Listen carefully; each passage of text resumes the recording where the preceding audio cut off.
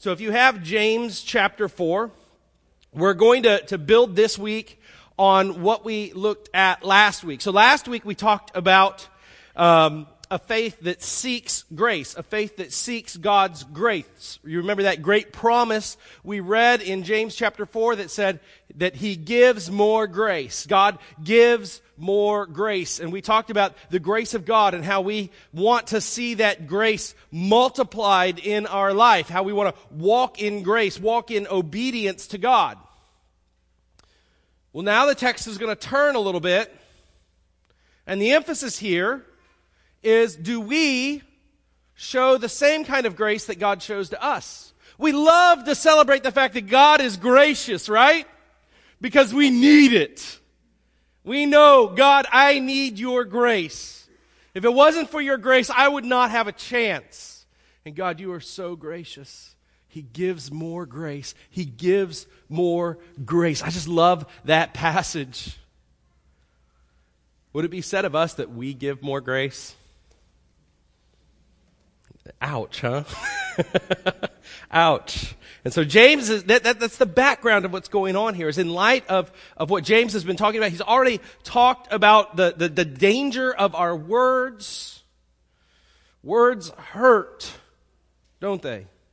We've all been hurt by words. We've all said words that we wish we could put back. I told you this before. Words are like toothpaste, right? Once you get it out, it doesn't go back in. We have to be careful with our words. We looked at that in chapter 3. And we're going to talk here about how we use our words gracefully with each other. So if you have God's Word, and you're at chapter 4 here of James, let me read with you, and let me just back up to where we read last week, and go into verses 11 and 12 here.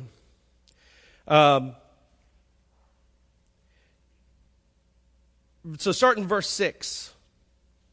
But He gives more grace. That is God. He gives more grace. Therefore, sorry, I've got my little Bible. I guess I need big Bible now. Therefore, it says, God opposes the proud, but He gives grace to the humble. Submit yourselves to God. Resist the devil. He will flee from you. Draw near to God, and He will draw near to you. Cleanse your hands, you sinners, and purify your hearts, you double-minded. Be wretched and mourn and weep. Let your laughter be turned to mourning and your joy to gloom. Humble yourselves before the Lord, and He will exalt you. Verse 11. Do not speak evil against one another, brothers. The one who speaks against a brother or judges his brother speaks evil against the law and judges the law. But if you judge the law, you are not a doer of the law, but you are a judge. The only one lawgiver and judge is He who is able to save and destroy. But who are you to judge your neighbor? Pray with me. Father, we thank You for Your magnificent, wonderful grace. Father, that grace that extended to us salvation, that grace that covered our sin, that grace that still works in us every day, every moment, that grace that is still available to any who would come to You, that grace that helps us, Father, to live through this difficult world. Lord, may we be individuals now as we look to Your Word who not only experience grace, but live lives that express that grace. Lord, we help You. We ask that You would help us as we seek to apply this Word to our lives.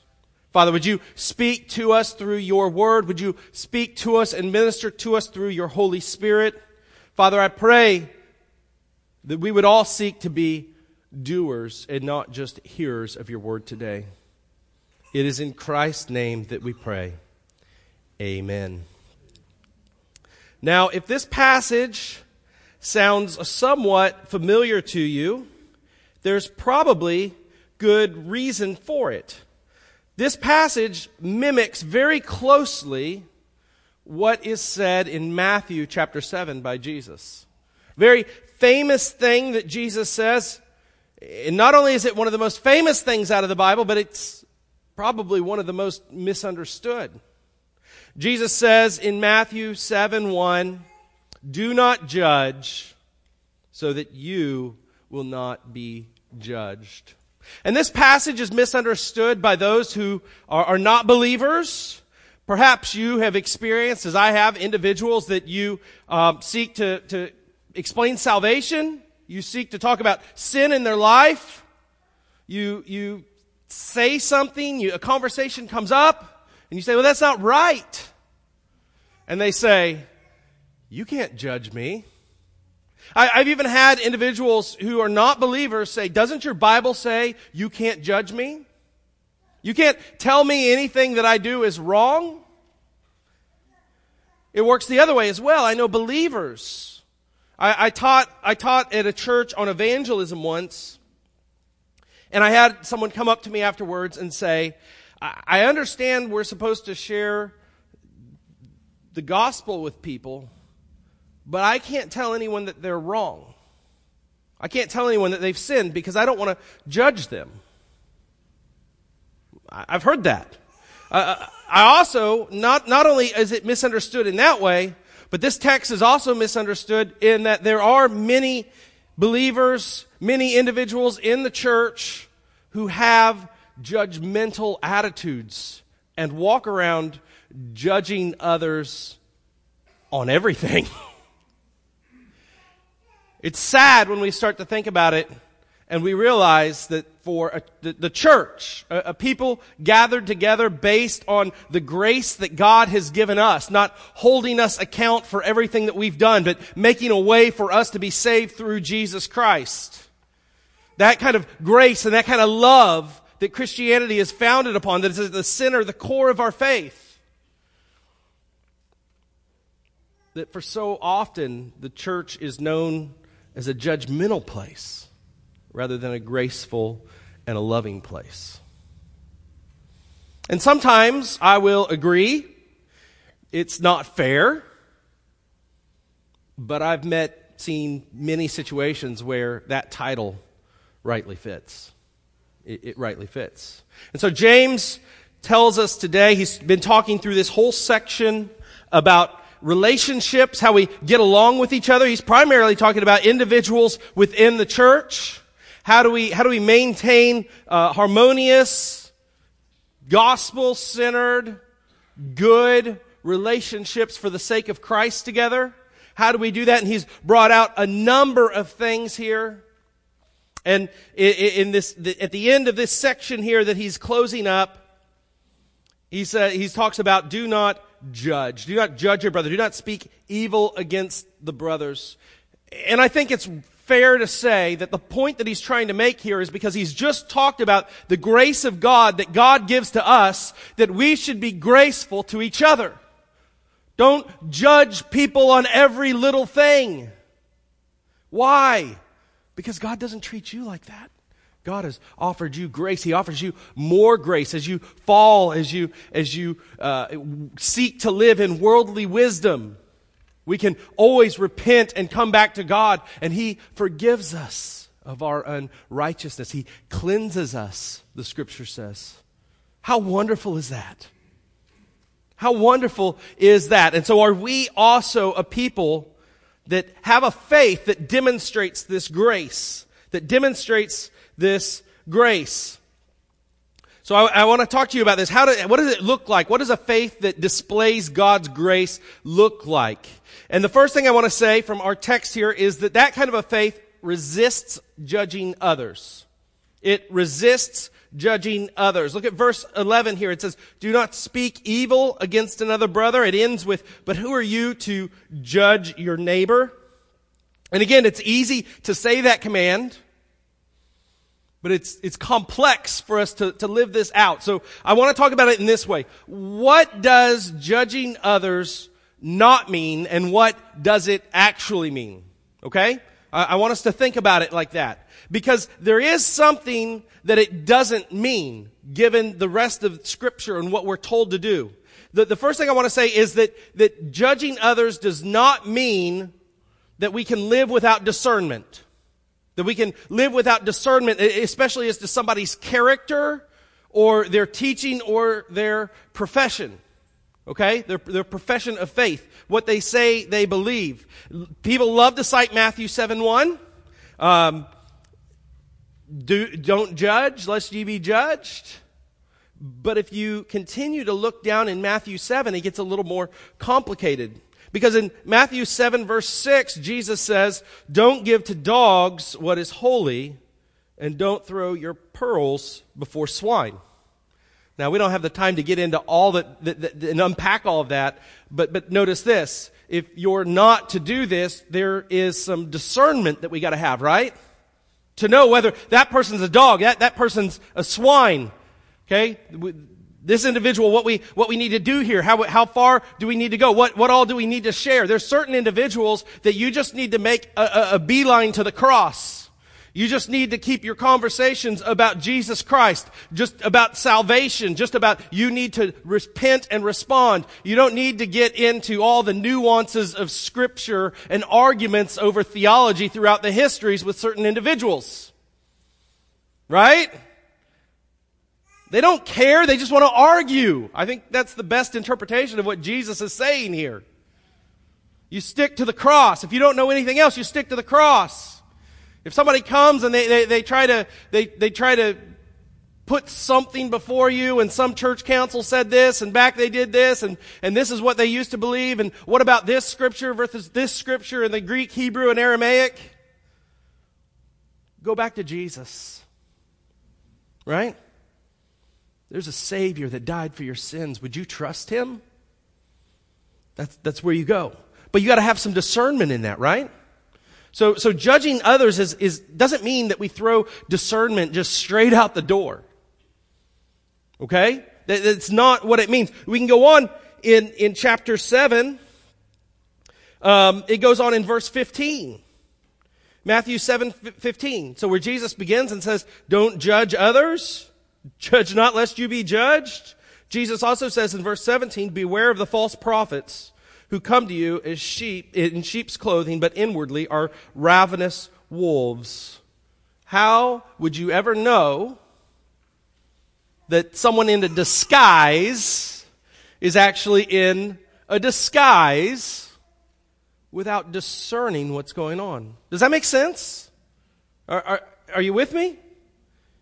It takes some discernment to know this, right? Why? Because they look like sheep. They look like sheep.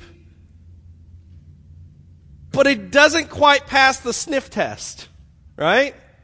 What they're saying doesn't actually line up. What's going on, the way they're acting, the lifestyle that they're encouraging. Wait a minute, something's off here. And so this takes discernment. So we can have discernment. In Scripture, we're called to have discernment about teaching. Pastors are called to protect the flock from false teachers. Protect the flock from false teachers. We live in a day and a time when the idea about the church as a whole is there has to be unity, there has to be love, you can't say anything negative about anyone or what they would believe or what they would teach. And yet you read through Scripture, and the commands that's given to pastors is to guard the flock. When these things come up, you need to be able to tell them this is wrong and this is why. You need to be able to say, don't follow the teaching of this individual. It's wrong and here's why. Point to Scripture. And people will say, well, you can't name names though. That's where you got to stop. You can't name names. Read through the New Testament. Paul called out false teachers by names, didn't he? Now you have to be careful. It takes a lot of discernment, and that's what we're going to look at here, and that's the warning here. But I just want to tell you that this idea that we can't judge in any way whatsoever, we can't have any discernment whatsoever, we have to just believe everything that's before us, is not what Scripture has in mind. If you were to interpret these Scriptures like this, then you would have to misinterpret a whole pile of other Scriptures that tell us to be discerning, to be careful, to be watchful. Right? What else does it mean? It doesn't mean that you can't challenge another person about their sin. That you can't challenge another person about their sin. Again, I've heard individuals say, I wouldn't be comfortable confronting somebody about their sin because Scripture says not to judge, and I don't want to judge them, so I don't want to do this. This same passage, the individual that writes this passage, James, if you look over in chapter 5, verses 19 and 20, listen to this. It says, "My brethren, if anyone among you strays from the truth, and one turns him back, let him know that he who turns a sinner from error of his way will save his soul from death and will cover a multitude of sins." Friends, you can't save someone from error if you don't say there's sin in your life. Are you with me? Now, how we do that is vitally important. And the church has struggled with this. We have struggled with this because we have taken self-righteous, judgmental attitudes to approach sin a lot of times. Let's just be honest. But we can't throw the baby out with the bathwater. We can't say, well, then we'll just let everybody do whatever they want and we're just going to be love.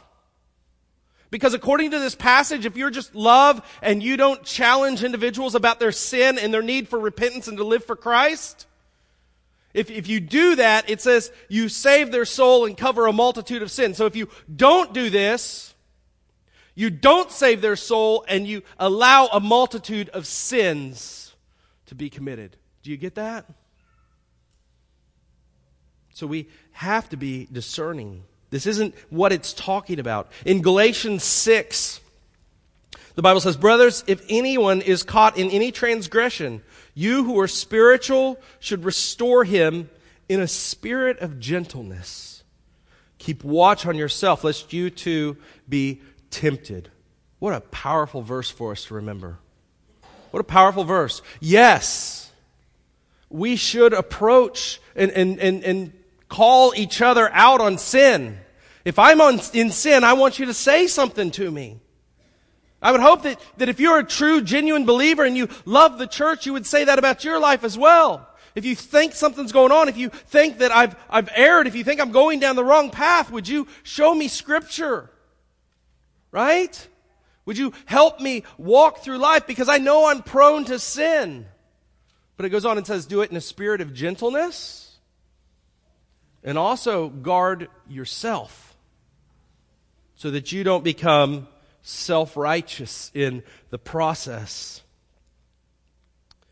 You know, the Bible is very clear about this. There is a process, in fact, that we are, as a church, supposed to deal with sin within the membership, within each other. And it's outlined in Matthew 18. And it's basically, if someone has sinned against you, if you know that's going on, you as an individual go to that person. Don't start off by going, I have a prayer request. I heard brother so-and-so is doing such and such, and I just want to pray about it. That's gossip at that point. First thing is you go to that individual. If they're unrepentant, they see no error, if they're argumentative, then the Bible says that you bring another. And eventually, if an individual who claims to be a follower of Jesus Christ that has the Holy Spirit dwelling within them are living in unrepentant sin, and they have been confronted by the leadership of the church, then there's a point in which the church comes together and says, we're going to revoke membership because you say that you're a believer, but you're living unrepentantly in sin as though you're not. And the whole idea of this process is not to kick people out. The whole idea of this process is what James says, that we would do so in a spirit and an attitude so that we are confronting individuals so that they would realize and say there is sin here. And we would save their soul, save them from a multitude of sin. Do you get that? That's the process, and that's why it's there. Because Sin's serious. The gospel's serious. Our community as brothers and sisters to hold each other accountable as we seek to grow as disciples is a serious walk, a serious thing that we do on church. But we need to do it in a loving way. So what does judging others mean? How are we not to do this? Okay, and there's a number of things here that we can look at. First of all, James has already talked about this. You judge someone wrongly when you criticize them out of jealousy, bitterness, selfish ambition, out of some other sin. If you're seeking to build yourself up by putting others down, you're wrong. And this is an issue that happens a lot in the church. It's an issue that happens a lot with us. We want to make ourselves look good, so we try to make others look lower. This is what James says here. Don't speak against one another. Some verses might translate this, do not slander against one another. Slander is criticizing someone or damaging their reputation by sharing false or deliberately misleading information. Do we know about that? Have you watched the news over the last year? Okay? And this is a big issue in our culture right now, is because it has become normal for people on all sides to slander. Especially in the realm of politics right now. It's happening all over. Hints of truth. Online they call it clickbait, right? You see this outrageous title. I don't know if you keep up with Florida Today, but they are notorious for this. Like this huge outrageous title, and you click on it, and it's really nothing. But you try to make it look bigger than it is. That's how we deal with each other so often. We major on the minors and we minor on the majors. How else could you judge someone wrong? You judge someone wrong when you assume that you know all the facts about a situation, or you know the motives of the person. All the facts or the motives. In Philippians 1, verse 15, Paul talks about the motives of those who were preaching out of envy, strife, and selfish ambition. Now, I don't know how Paul knew exactly that was going on, but he did.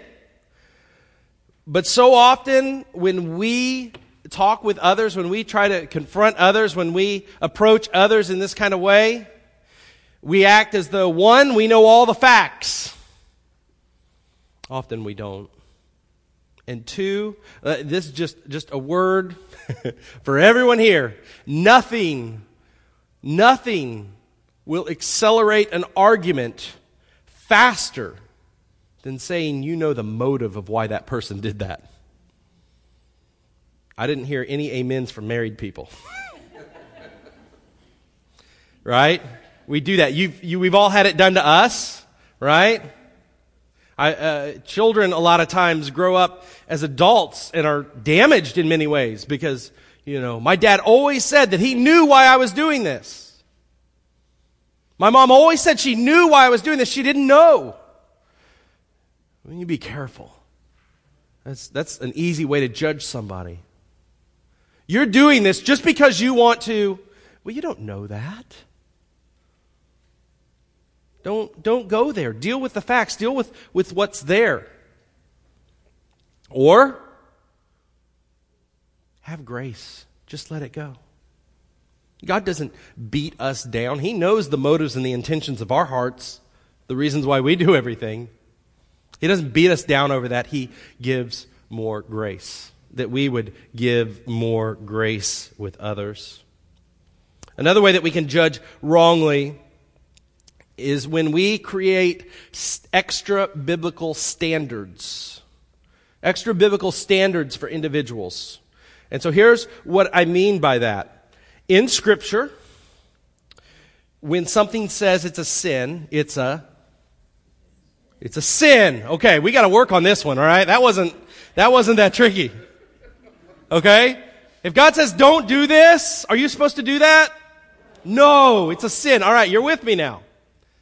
There's a lot of other things in our life, though, that the Bible doesn't expressly prohibit, but for me, I would say this is a conscious issue that the Lord has shown me. Maybe it's through experience. Maybe it's through something that I've done myself. Maybe it's through doing something and realizing this led to sin, so I don't do this thing. Does the Bible expressly forbid it? No. Am I to do it? I'm not going to do it. It's a conscience issue. But what happens so often is conscience issues we easily turn into extra biblical issues. Well, men are supposed to have short hair. That's just the way it always is. You need to get that haircut. I've told you about churches that I've been to back when I actually had long hair, and I'd been told next time before you come to church, cut your hair. Is that a sin? No. But you see how we can so easily escalate things that really aren't biblical commands and treat them as though they are? And we begin judging people. The Pharisees were notorious for this. This was the big issue with the Pharisees. The Pharisees were probably the most righteous people you'd ever see. The way they lived according to their law. Jesus, in fact, said, your righteousness must exceed that of the Pharisees, right? When he said that, he meant they keep everything. They not only kept the law, but they had what they called hedge laws. Okay? So let me give you an example. On the Sabbath, you couldn't work, right? So in a Pharisee's household, if you went to dinner on the Sabbath and you drug the chair across the floor, you've sinned. Well, what do you mean I've sinned? Well, you pulled your chair across the dirt floor. It creates a furrow. When you're out in the field working, you make furrows to plant, and you just worked on the Sabbath. That's the world that the New Testament was written in. That's the kind of judgmentalism that was all around. And we still have it today in our churches. It's just different issues. Isn't it? So we have to be careful. Know the Scripture. Know the Word of God. If you're going to ever, if someone is in sin, is in error, and the Lord has put you there in an opportunity to talk with them about this, the opportunity opens up, make sure you have Scripture and verse to say, brother, this is a sin. Make sure it's not just what your conscience might be. Romans 14 and 15 are huge about this. The church was fighting over whether or not to be vegetarians. They were fighting over what holidays were holy days. In 1 Corinthians, they were having problems over eating meat that had been sacrificed to idols. Should you do that? Should you not do that? And Paul ends up saying in Romans 14, that it ends up saying, what God has convicted you of is right for you. Hold that conviction, but do not put that conviction on someone else. Unless Scripture says this is sin. Do we all get that? We need to refresh on that, right? Because how many times have others done that to us, or we've realized, I've put that kind of a law on someone else. It really isn't the law of God. You judge others wrongly when you first forget to judge your own sin. Friends, Jesus says also in Matthew 7 that before you take the speck out of your brother's eye, remove the plank from yours. He doesn't say you can't take the speck out of your brother's eye, but he says first, look for your own plank, right? If you went to an eye doctor, and they had something sticking out of their eye, you'd say, I don't want that guy looking at my eyes.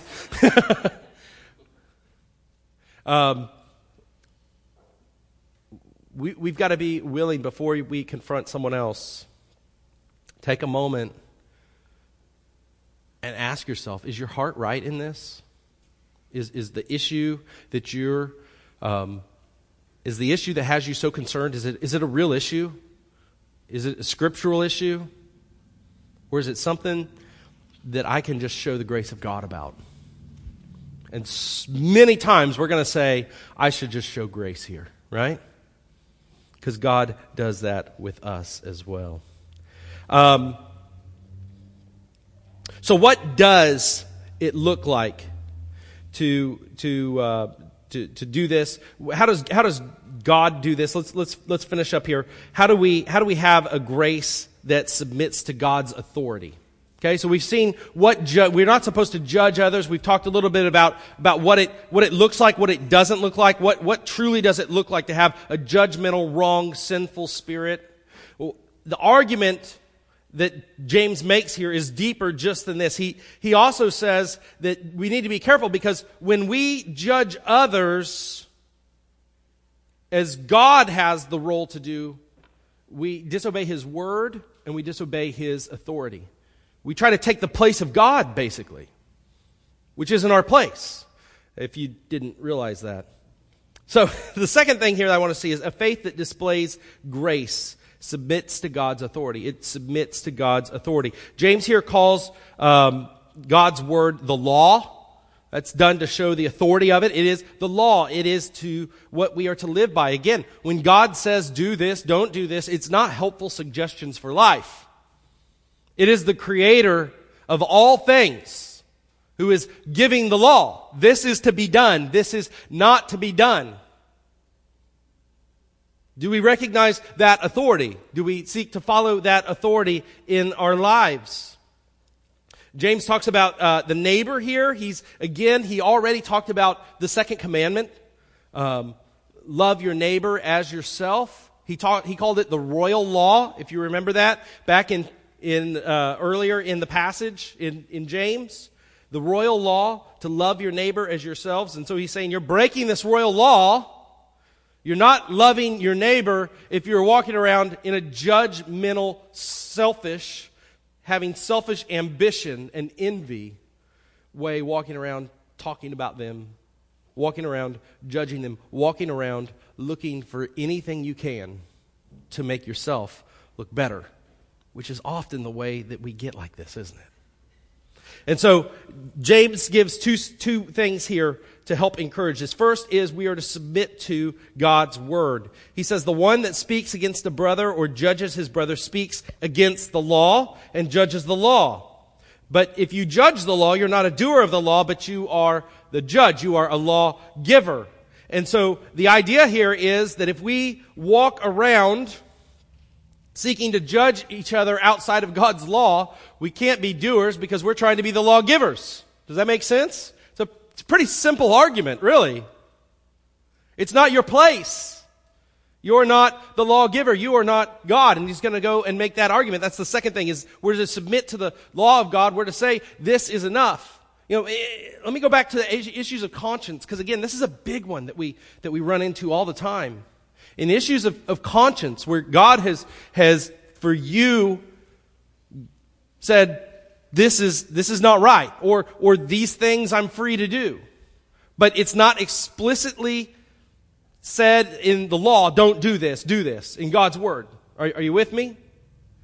If you then, having an area of conscience, go to someone else and say, brother, you just got to have short hair because that's the only way to be holy.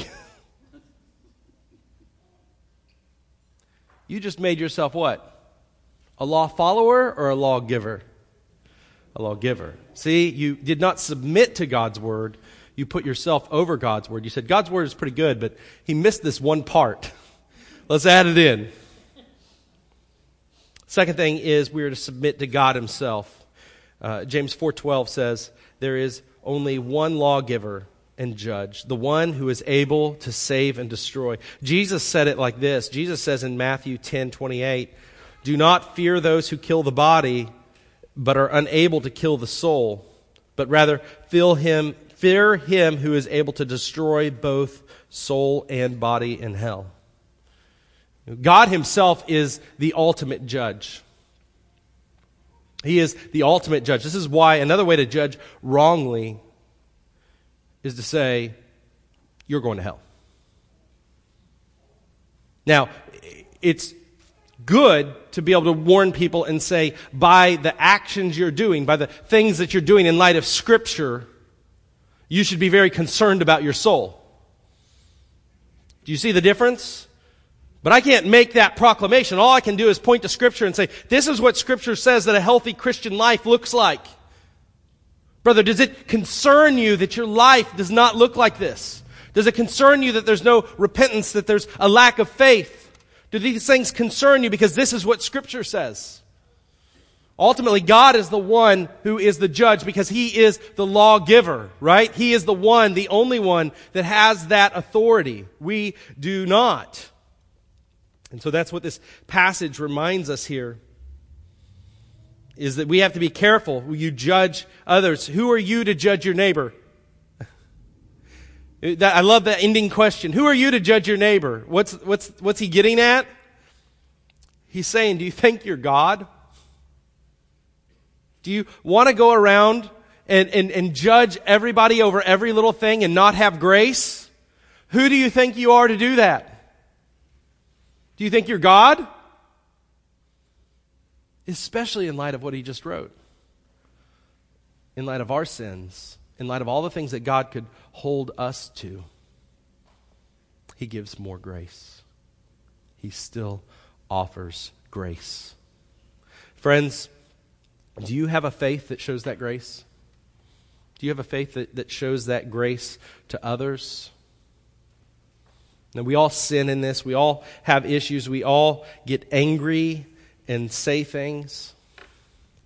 As we close today, I want to offer two things. First, do you know this grace? Do you know the grace of God? Perhaps you can say, I know I'm wrong. I know I've been wrong. I know that I've sinned. But you're not confident that there is grace. Friends, there is grace. Ask for forgiveness and He will forgive you. He continues to give grace. He still shows grace. But you don't know what I did. He still shows grace. But I did it more than once. He still shows grace. He still shows grace. He gives more grace. Grace is available. Second thing, do you give that kind of grace? Would we be a people that would give grace? As we close and have a song of response, I want to invite you to pray to God and ask Him, allow me to be a graceful person. I think that's a prayer we all need to say every once in a while in light of this. Help me to be graceful. Help show me where I can be graceful. Because I love that you're graceful to me. As we close, if you would like to come forward for prayer, I invite you to. If you have questions about salvation, I invite you to come. If there's a decision that you would feel led to make, you can come. But don't walk away and be a hearer and not a doer. Respond to however the Spirit is speaking to you. Pray with me. Father,